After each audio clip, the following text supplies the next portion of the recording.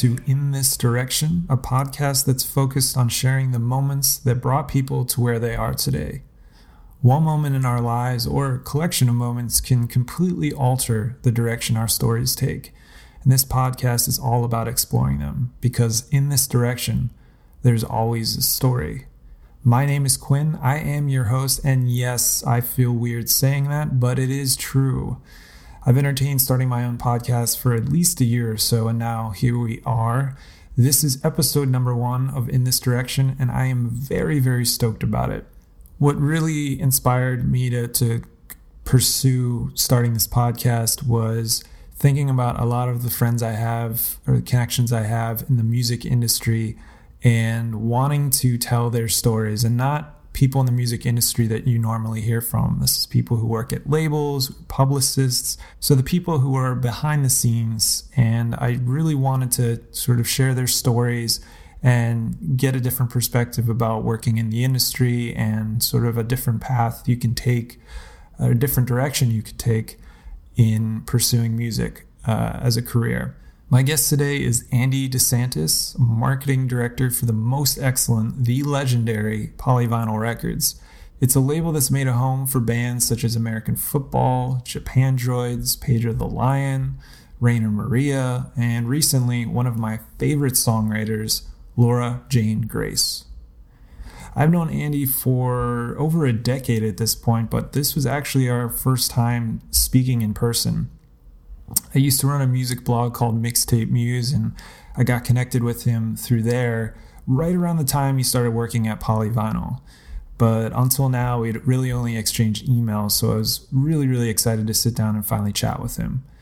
This conversation was recorded at the tail end of last year over Zoom, which was my first time trying to do it over Zoom. So I think it turned out pretty well, all things considered, and I'm, again, really excited to share the conversation with you. For Andy, his direction has taken him on a pretty amazing journey with music, from playing in bands decades ago in the DIY Bay Area music scene to now handling the creative direction for album launches and releases at Polyvinyl. His story is one that's all about creating through community.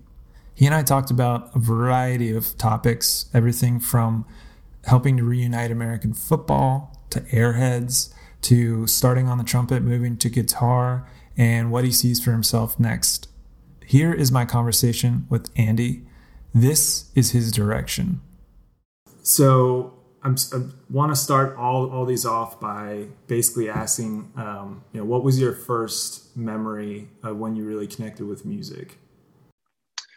Oh, wow. That's hard.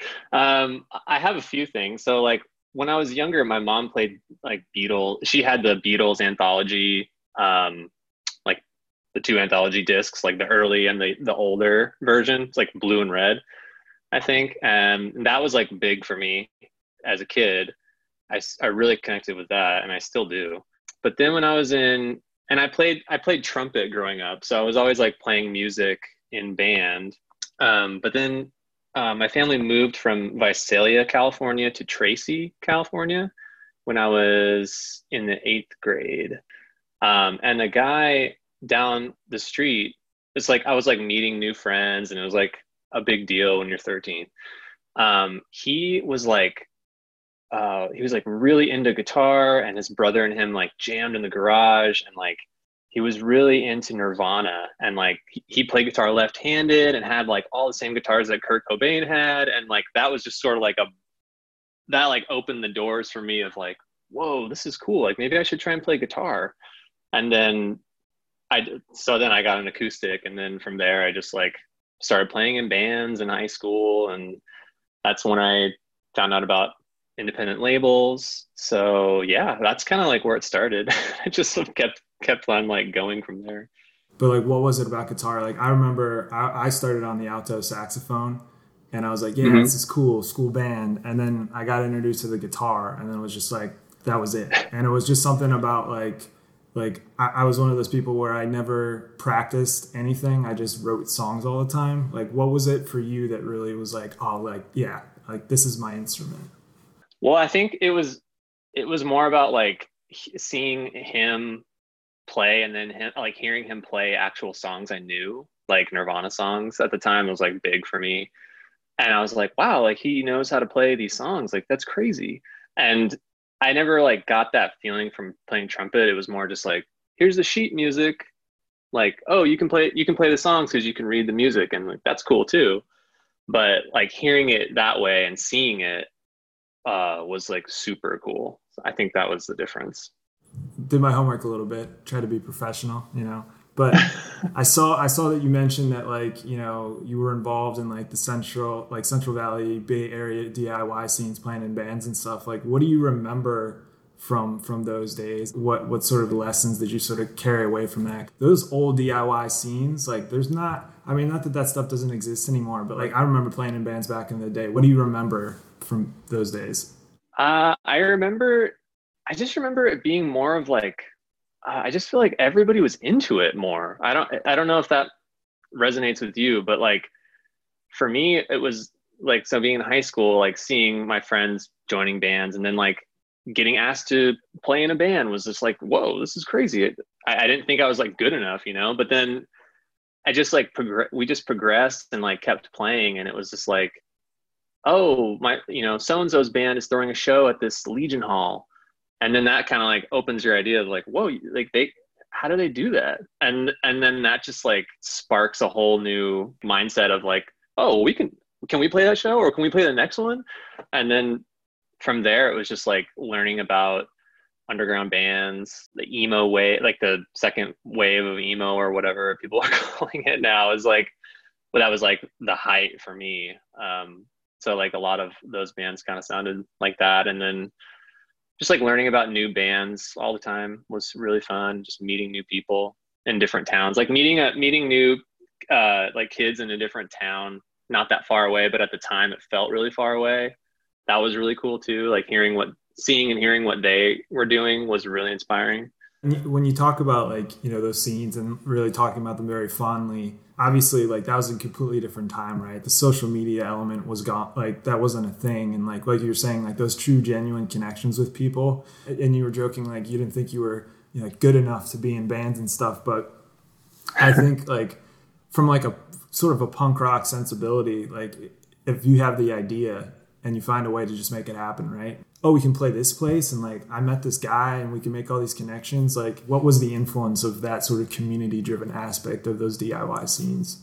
The influence for it was just, I mean, the influence for it was just because like all my friends were doing it, and that's just what we were all doing. And then, you know, like another big thing was, it sounds super corny, but another big thing was seeing bands have MySpace pages and like seeing them have actual recordings of their own on MySpace, and like getting to listening to them and download MP3s was a big thing at the time.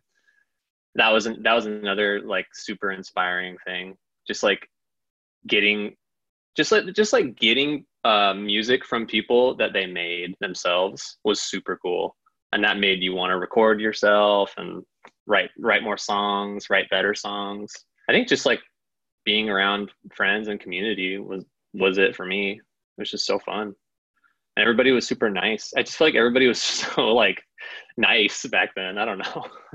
It seems like listening to you talk about it, it seems like what really excites you too is that aspect of discovery, right? Like nowadays, like, yeah, you can tell me the name of a band, I can go on Apple Music, Spotify, just search for it. I remember those days, like, what was that website? It was like, I don't know if it was mp3.com, but there were those websites where like you hear about a band and then you would have to go digging to see if you could find those mp3s. So it seems like that was really for you, like that really excited you, just the aspect of like discovering that sort of new music and whatnot. Yeah, and it's actually kind of funny because that's how I started learning about Polyvinyl in a random way of just like going on their website, hearing about bands on Polyvinyl at the time. Like I was super into Aloha at that time, and American Football and Owen and all of Mike's stuff. And just being able to download MP3s from their site, and then like eventually placing orders on their website for like CDs and stuff. So it's funny that like I've been working here for so long, and like that's literally how it started.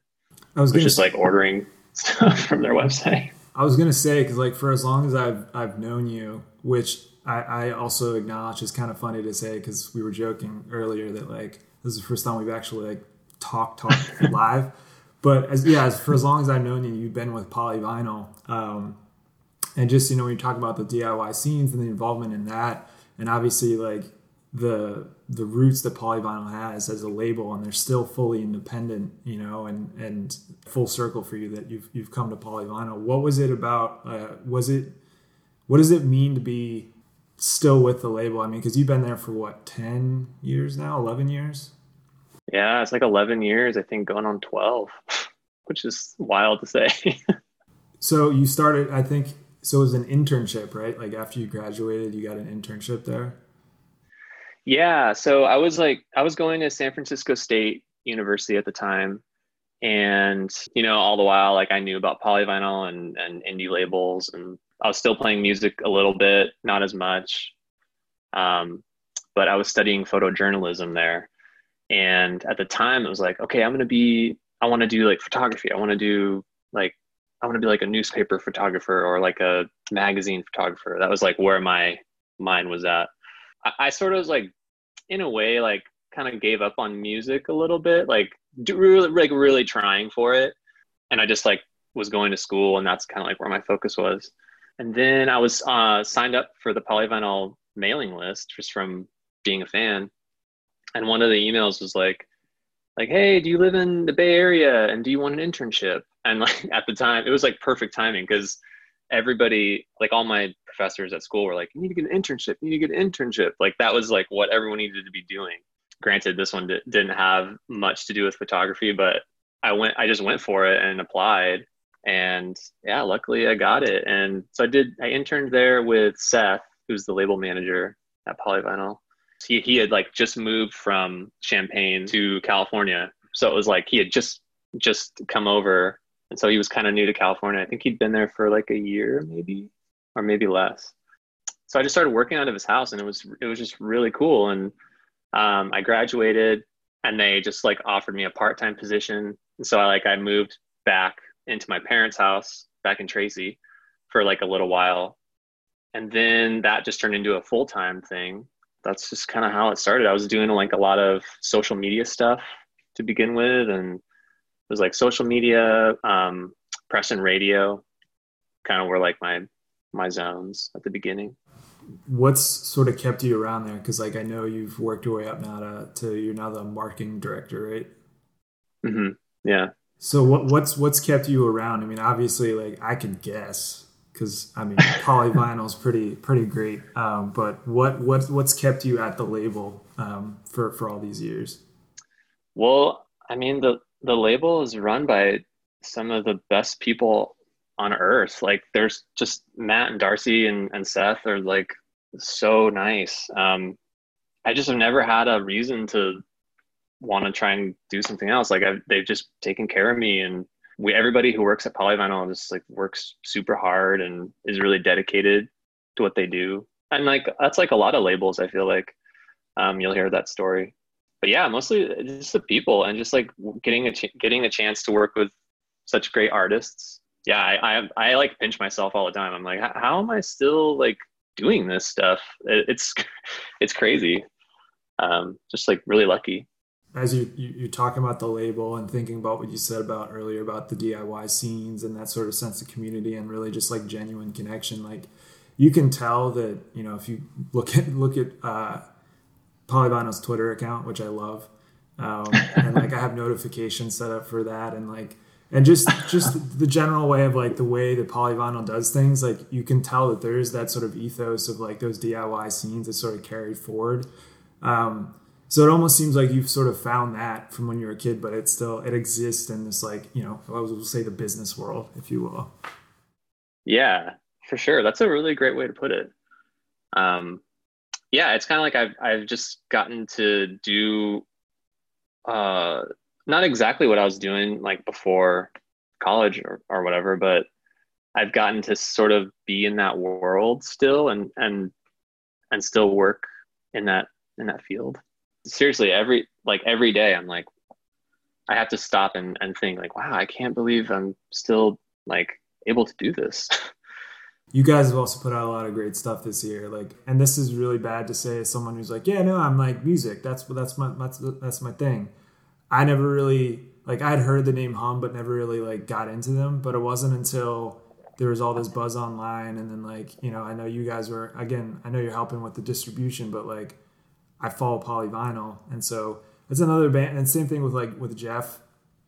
Probably wouldn't have really known about it until I really started tuning into like what is Polyvinyl up to, and then you guys releasing great stuff. And of course, like one of my favorite songwriters. And no, I didn't hang this up just for this conversation. The Against Me poster, like I love Laura. Nice. I love Laura's one of my favorite songwriters. So I like as soon as I heard about that, like pre-ordered the new album. Oh, cool. Yeah. So it's like there's great roster of artists. But I want to know, like, so if you were at a concert, it's really, really loud. Someone's like, "Hey, so you're marketing director for Polyvinyl. What do you shout in their ear? Like, how do you quickly sum up like what is a marketing director? And on that note, like for Polyvinyl, like what does that mean?" Oh man, if I would have to shout like one or two things like quickly.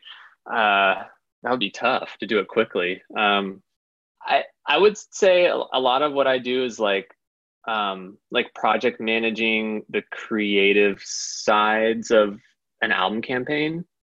Like each record we put out, there's like a social media strategy, an advertising strategy. But it's mostly just like working with each artist directly and getting the sense of what's important to them and how they want to portray their art and their music, and just like really doing that to the best of my ability and our ability, while also just like doing what Polyvinyl always does.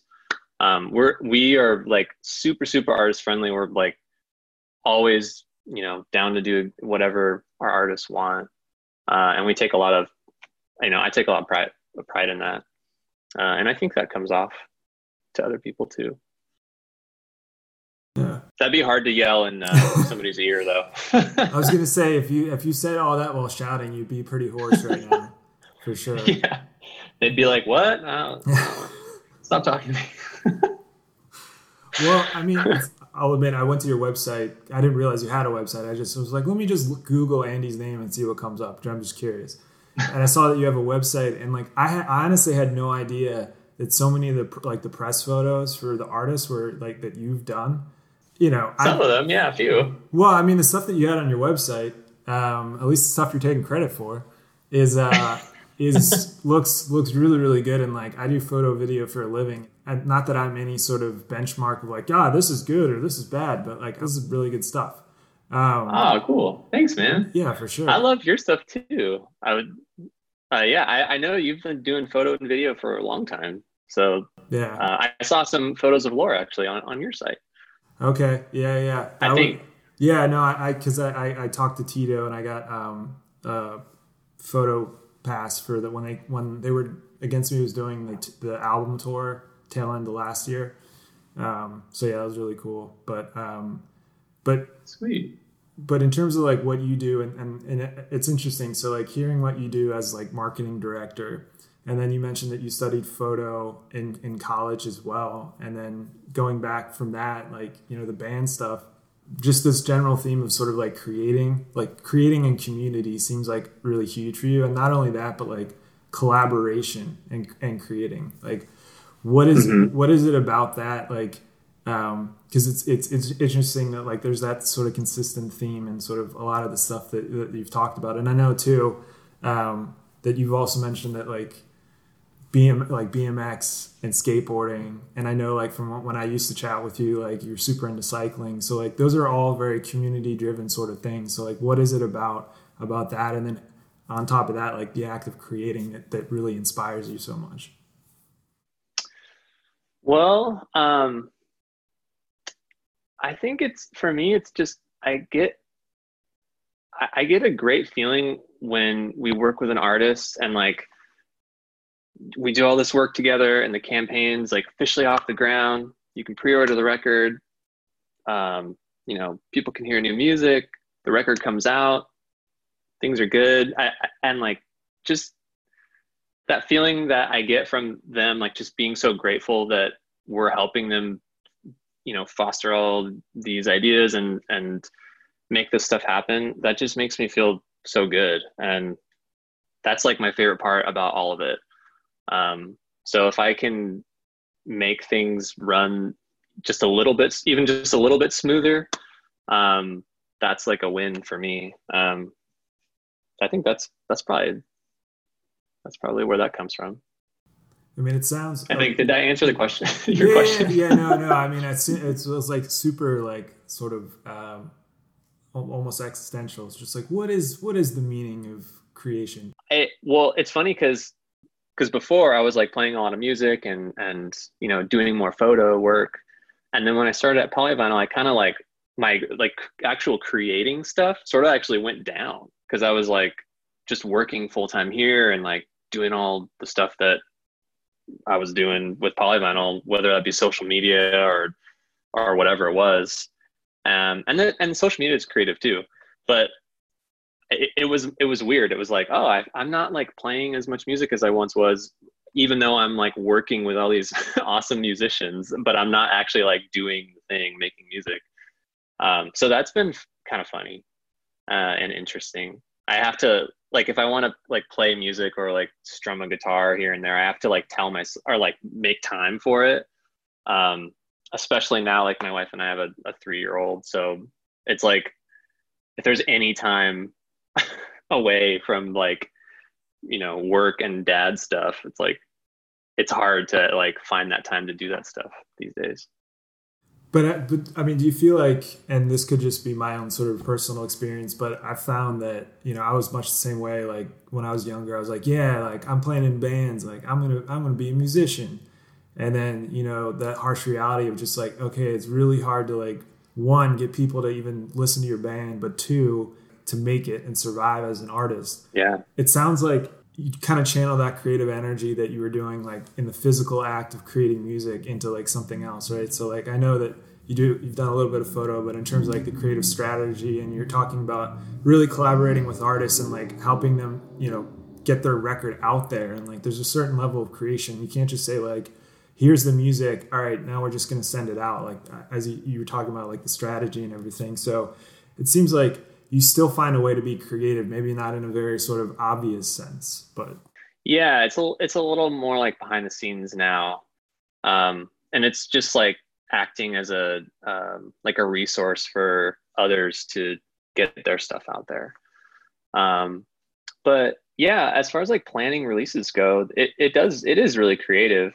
Um, but it's more of like a creative planning, like a creative strategy kind of deal. Like well, one thing that comes to mind is we put out a record by Chris Farron last year.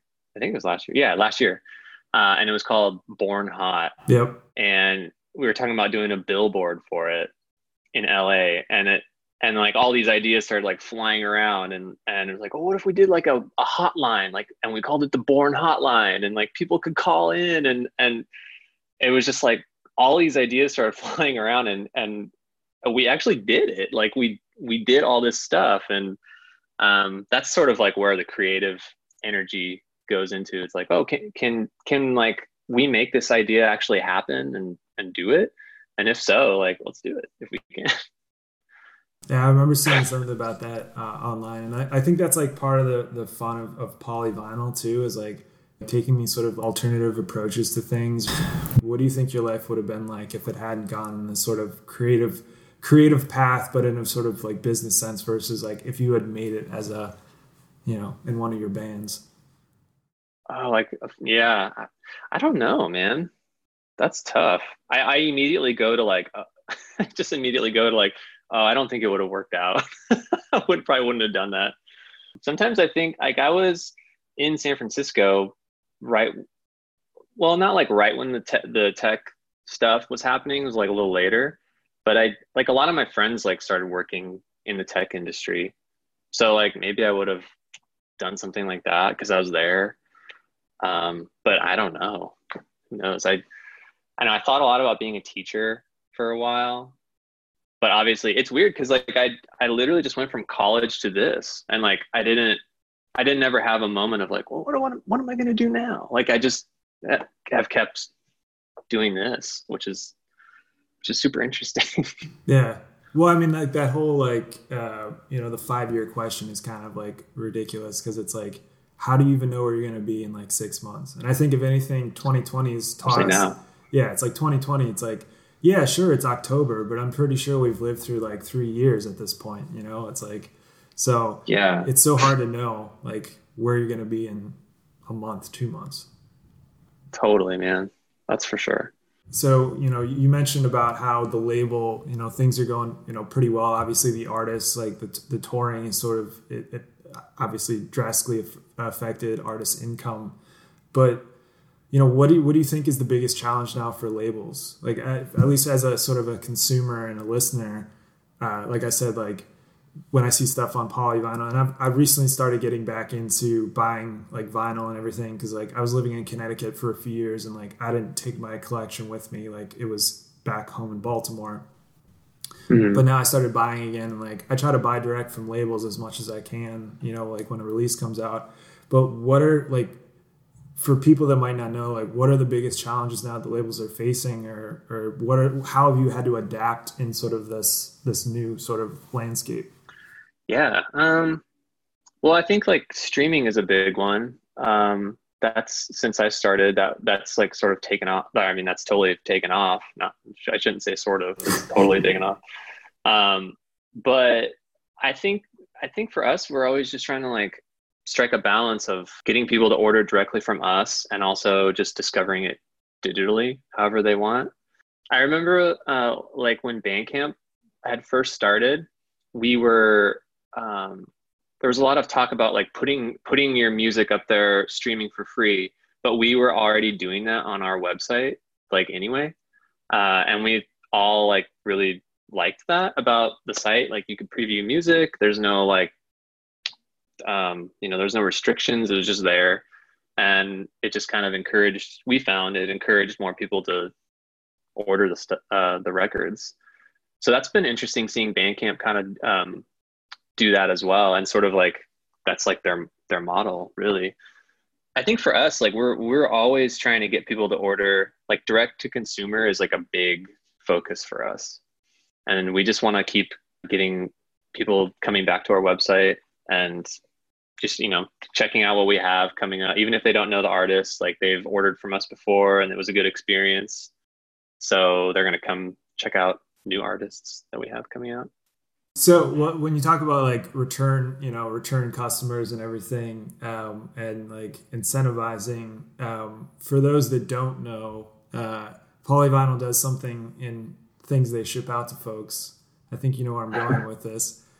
So, yeah. And I'm sure you've gotten the question before, and maybe it's been answered, but like I have to ask for those who might be interested to know, what's the deal with the Airhead thing? The Airheads, yeah. That started with Darcy, Matt's wife. They both own Polyvinyl, and I think the story is that she just started doing it one day, and then just like kept doing it, and that's the story. I hope I don't get the story wrong. That would look really bad if I got the story wrong. But I think that's what it is. She started doing it, and then just like everybody loved it. And it's funny hearing people's reactions. They're just like a lot of times on Twitter or Instagram, you'll see people be like, why did I get this? Or like, it's either like, why did I get this? This is a mistake. Or it's like, oh, this is sweet. Like, I love these, or whatever it is. Or sometimes like people in different countries, like don't know what Airheads even are. So like, that's funny too.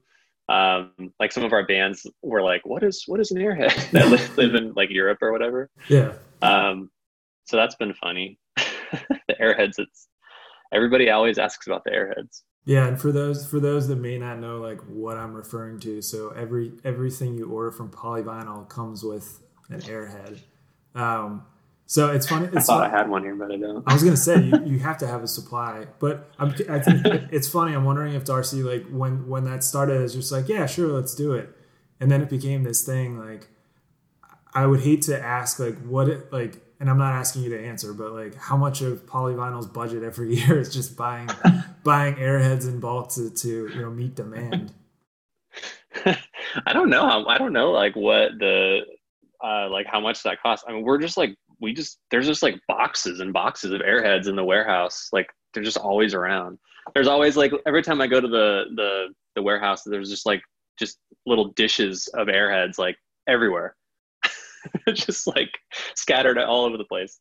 So if you ever are in need of some sugar, they're like within arm's reach all the time. It almost sounds like one of those things where like they just bought them at one point in time, and then they're like, oh crap, like we ordered way too many, guys. Like we're never going to be able to send all these out. Let's just put them in dishes around. But it's funny too, because like it started at like you mentioned, it just started out as this thing, and now it's become like this market. I'm sure it helps with the marketing side of things too, right? Because like people are posting like their album they may not have, but they got an airhead. And like, oh, it's so awesome. And I've seen people make jokes about like, I'm glad I ordered from Polyvinyl. I was running low on airheads, Yeah. We get a lot of that too. We actually like talk to the company on Twitter all the time. We're always like joking around with them, and they have like a hashtag called Play Delicious that they use all the time. So we're always joking around with them. Maybe one day we'll get to meet whoever runs the the Airheads Twitter in person. But that's been fun. What in terms of kind of shifting gears a little bit, but still talking about Polyvinyl, I had to ask the Airhead question. It's always bugged me. No, yeah. not I should say, just wondering where it comes from bugged me. Not getting an Airhead. I'll welcome an Airhead anytime. That's fine. So I mean, you've been there for, we were talking about 10, 11 years at this point. What are some of the projects that you worked on that like you're really like stoked about and proudest of, or maybe, biggest lessons learned from sort of those launches? Yeah. Man, there's so many great ones. Well, one that comes to mind whenever I think about this is the American football deluxe reissue that we did. That was like a pretty awesome project for me to be a part of, because I was a fan of that band before, and always loved their stuff, and continued to follow Mike and with Owen and Joan of Arc and Owls and all of his bands. So the story with that one is really cool. Matt, the owner, had been talking to one of the guys in the band, one of the Steves. And I think the story is they just like randomly hit up Matt and was like, hey, I found all these like cassettes in my basement, and there's like a bunch of American football stuff on there, but I don't know what's on there. Do you want them? And he told that to me, and I was like, yeah, dude, like we should get those tapes. And so we got them and digitized them. And there's just a lot of it was just like them with a boombox practicing, which I thought was super cool. And there's just like some like radio stuff that they had recorded from the actual radio on there, I think. There's just a ton of cool stuff, like some live stuff too. And I remember me and Seth in San Francisco, like we had just got everything digitized, and we were like listening through it, and it was taking a long time. And as we were going through it, I was like, wow, like there's some stuff on here that I think fans would like. And so we sort of like put together a rough like group, like track list roughly, and sent it to the guys. And we were like, hey, I think this is cool. Like maybe people will be into it. And then Matt had the idea of like making it into a deluxe reissue of the first record, with the first record on as one disc, and then the bonus stuff as the other. And we ended up doing that, and it did really well. And like that kind of sparked the band to actually like start playing shows again. And they like never really thought they were going to do that. And then that just led to them making another album, and then they're a band again. So that's probably the coolest project I got to work on. That was a lot of fun. It's interesting. Like I have that reissue, and I remember like you're talking about like the those old recordings that probably would have never seen the light of day otherwise. And it's interesting, like the way that you were talking about it reminded me of when you're talking about discovering artists back in the day, the modern day version of that. But like, oh my God, I get to release this stuff on Polyvinyl, this label I used to order from. So when you talk about like full circle, it's like that's like full circle. Yeah, that was so cool. Just like, also I remember another cool thing that happened around that time was like we got the tapes and we got a picture of them and we just put it on our Instagram. I can't remember like what we said, but like the reaction to it was like insane. Everybody was just like, "What? Like, what's on there?" And like that sort of like sparked us thinking like, "Well, maybe we should probably like do something with this." So that was really cool. And then like another one that comes to mind is the recent Pedro the Lion album. That was a lot of fun to work on too, because just like American football, I was a huge fan of Pedro the Lion and like everything Bazan has done. And when we found out Dave was making new music, and we'd always like been in touch with him because we were a big fan. And it ended up working out that he signed we signed Polyvinyl. It was going to be Pedro the Lion, and like that was like a big secret that not that many people knew about for a while. And just being a part of that, like I don't know what you'd call it, like reintroducing the band to other people that maybe didn't know who Pedro the Lion was previously. That was a lot of fun, and that continues to be a lot of fun. Like I love everything that Dave does. Oh yeah, he's so cool. Yeah, I've been meaning, like years ago, back in the era where I was really collecting MP3s, I remember coming across somehow like some blog posted a live show that he did in some like VFW hall or something in like North Carolina, and it's literally him with a Telecaster plugged in, just him and his voice. And I mean, I don't have to tell you, like his voice is like, you hear that and you're like, I know who that is. It's so distinctive. Yeah, he has a really powerful voice. It's like when he starts singing, you know it's Dave. Yeah. He has like the voice that everybody wishes they had. Oh, for sure. It's one of those voices. It's one of those voices where like he could sing me something that I would absolutely contest, but in his voice, he has a point. Like if he said coffee is the worst thing ever, I'd be like, you're right. Maybe it is. Mr. Bazan, you're right. I'm like, but otherwise be like, no, I love coffee. What are you talking about? Yeah. In 2020 or in the 21st century, like how would you describe Polyvinyl now to people? We just want to help artists do their thing. We're always putting out new stuff. We're always putting out exciting stuff, we think. But yeah, we're just trying to help our artists like reach that creative vision that they're striving for, and like not so much treated as like a businessy kind of thing. It's more of like every artist that we work with is like part of the family, and we're all doing it together.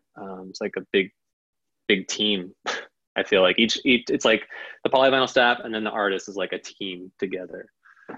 So that's how I would describe it. Yeah, it's this is going to sound weird since, again, this is the first time we're talking in real life, but like, I'm really stoked for you because what you really liked about back in the day in those DIY scenes and like when you were a kid, and like, I loved it too. It's like you found that in a professional setting. Like, I think it's rad. And like, I think it's awesome to hear that someone's, path has taken them in sort of where they are now, because, and I'll tell you, I didn't mention at the top of the show, which I feel weird to say, but so the podcast, you being the first guest, first episode, so it's called In This Direction. Cool. So anyways, that's all to say that like it's really cool to see like the direction that your life has taken in terms of like starting with those early DIY scenes and then ending up where you are right now. So with that, I'm curious, like, where are you headed next? Like what is on the horizon? And then this isn't the 3 to 5 year question, But like, what are you sort of looking forward to next? Like from whether it's Polyvinyl or just like, are you working on, I see a Telecaster behind you. Are you working on an album, Andy? Tell us more. Oh man, no, definitely not. Yeah, I do have a Telecaster though. I think for me, I'm just blown away at how fast everything changes in the music industry.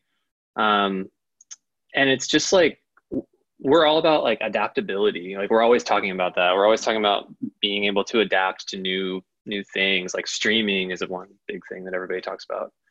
Um, but I mean, like lately, a lot of that has come with like social media and like advertising on socials. Like when I started, like there was no like advertising and social media were like not connected really. But now it's like that's what it is, and like you have to like kind of learn that whole world now. So I think for me, like the 5 year plan or whatever is just like learning about how all the like what to do and what not to do, and what makes sense and what doesn't make sense for like various artists of various sizes, if that makes sense. Yeah. Just being able to like provide input and just guide them with like info on like, oh, like, oh, well, we did this for this artist and it worked, and it really worked. Maybe we could try for you, or whatever the case may be. I feel like it changes all the time. Like every day is different. So it's just like keeping up with how it's going is sort of like what I've been doing my entire career, really. Like that makes me think of like product photography is one thing. Like I kind of like started doing that for Polyvinyl. It's sort of randomly with an Aloha record, actually. Like we put out an Aloha record and I took a picture of it, put it on socials, and the reaction was crazy at the time for us. And it was just like one of those moments of like, well, maybe we should do this for everything we do. And then now it's like a whole like department of the label that does it. So that's been really cool. Just like seeing new little windows of the company popping up in that way, and like being a part of that somehow is really cool. It's not to rewind, but it's interesting. And you talk about like you take a photo of a record, you put it up, and then people react to it. And I feel like nowadays, especially when you're talking about like finding music, there is something to be said for like when you see something physical, like actually, right? Like, so I've seen some of the product photography that you've done, at least on your website, and it's like it's cool to see. Like, I want to know what I'm ordering, right? Versus just seeing the album art, right? And so, Mm-hmm. do you feel like that's almost like the modern version of sort of like the discover, like, well, maybe not discovering it, but like there does seem to be that sort of level of authenticity there, where you're like, this is a physical thing that you can buy and own. Yeah, we've found that people react way stronger to seeing a photo or a video of something that like is real, and we do like a lot of mock-ups too, because sometimes we don't have the vinyl in hand when you can pre-order it. So that's nice too, just to give you an idea. But like seeing the thing, it really like does something to people, especially in the music industry, I feel like, or the music community. It just like entices people that much more to like support the band, support the label. So yeah, that's been really cool to see. I know you still a lot of life left to live, a lot of career left to pursue, but thus far, what would you say is your sort of biggest lesson learned, or advice you share with really anybody, not just someone necessarily in the music industry, but just like, I feel like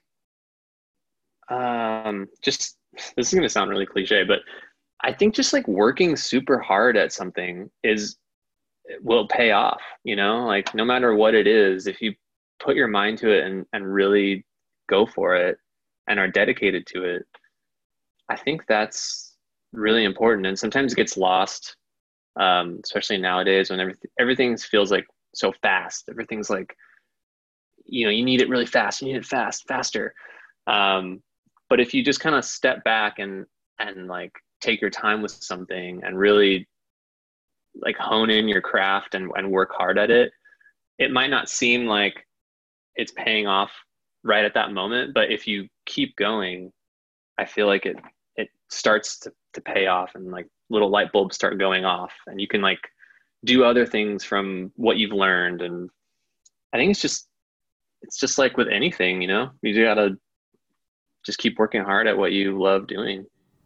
Do you think the payoff when you're talking about like really just putting in the work is that level of like tangibility, like that like you're physically like, because I think sometimes when we get aspirational and we're getting too focused on like sort of the destination, it's like that's theoretical, right? Like, yes, you should arrive at that point, or that's what you want to get to, but it's like the here and now. Like, do you think that's what it is for you, is just that notion of just like taking that action and actually, you know, like we were talking about, whether it's the records or finding music, or, you know, knowing that like if you're going to launch this album successfully, there has to be a Born hotline, right? Like there has to be that kind of stuff, right? Yeah. I don't know. I feel like for me, it's like, it is that like what you said, like holding something and like that physical aspect of it.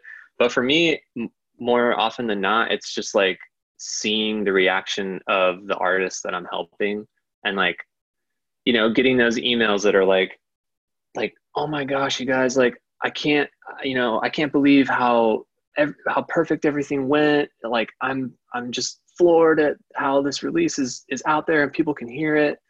And they're just like so thankful to us for helping them. Like, I feel like that for me nowadays is more gratifying than like holding the record sometimes.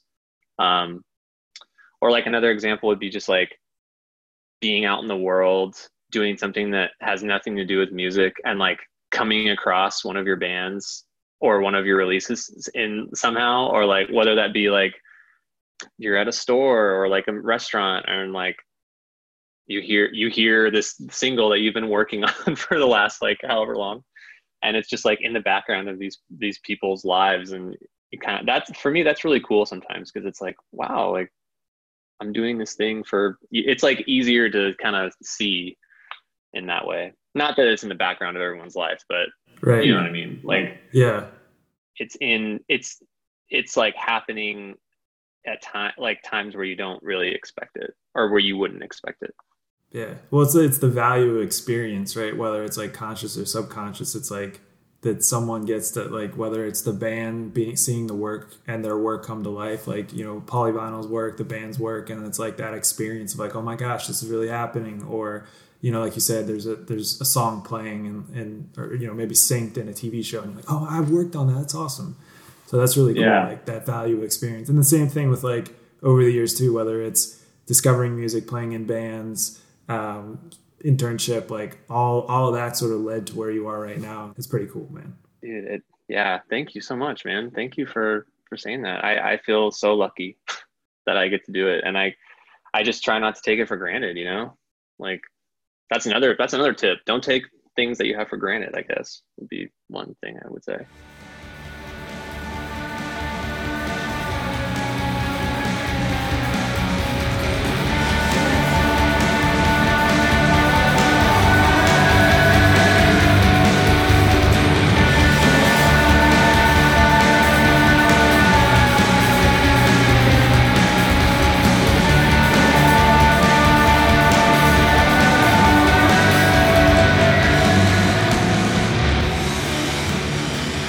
Thank you so much for hanging around and listening to my conversation with Andy. It was great to finally speak to him after all of these years. You can check out more of his work at Andy DeSantis, that's DESANTIS.com, and of course on polyvinylrecords.com. Again, thank you so much for listening. This has been episode 1. Got a lot of other episodes in the can that I'm really excited to share soon.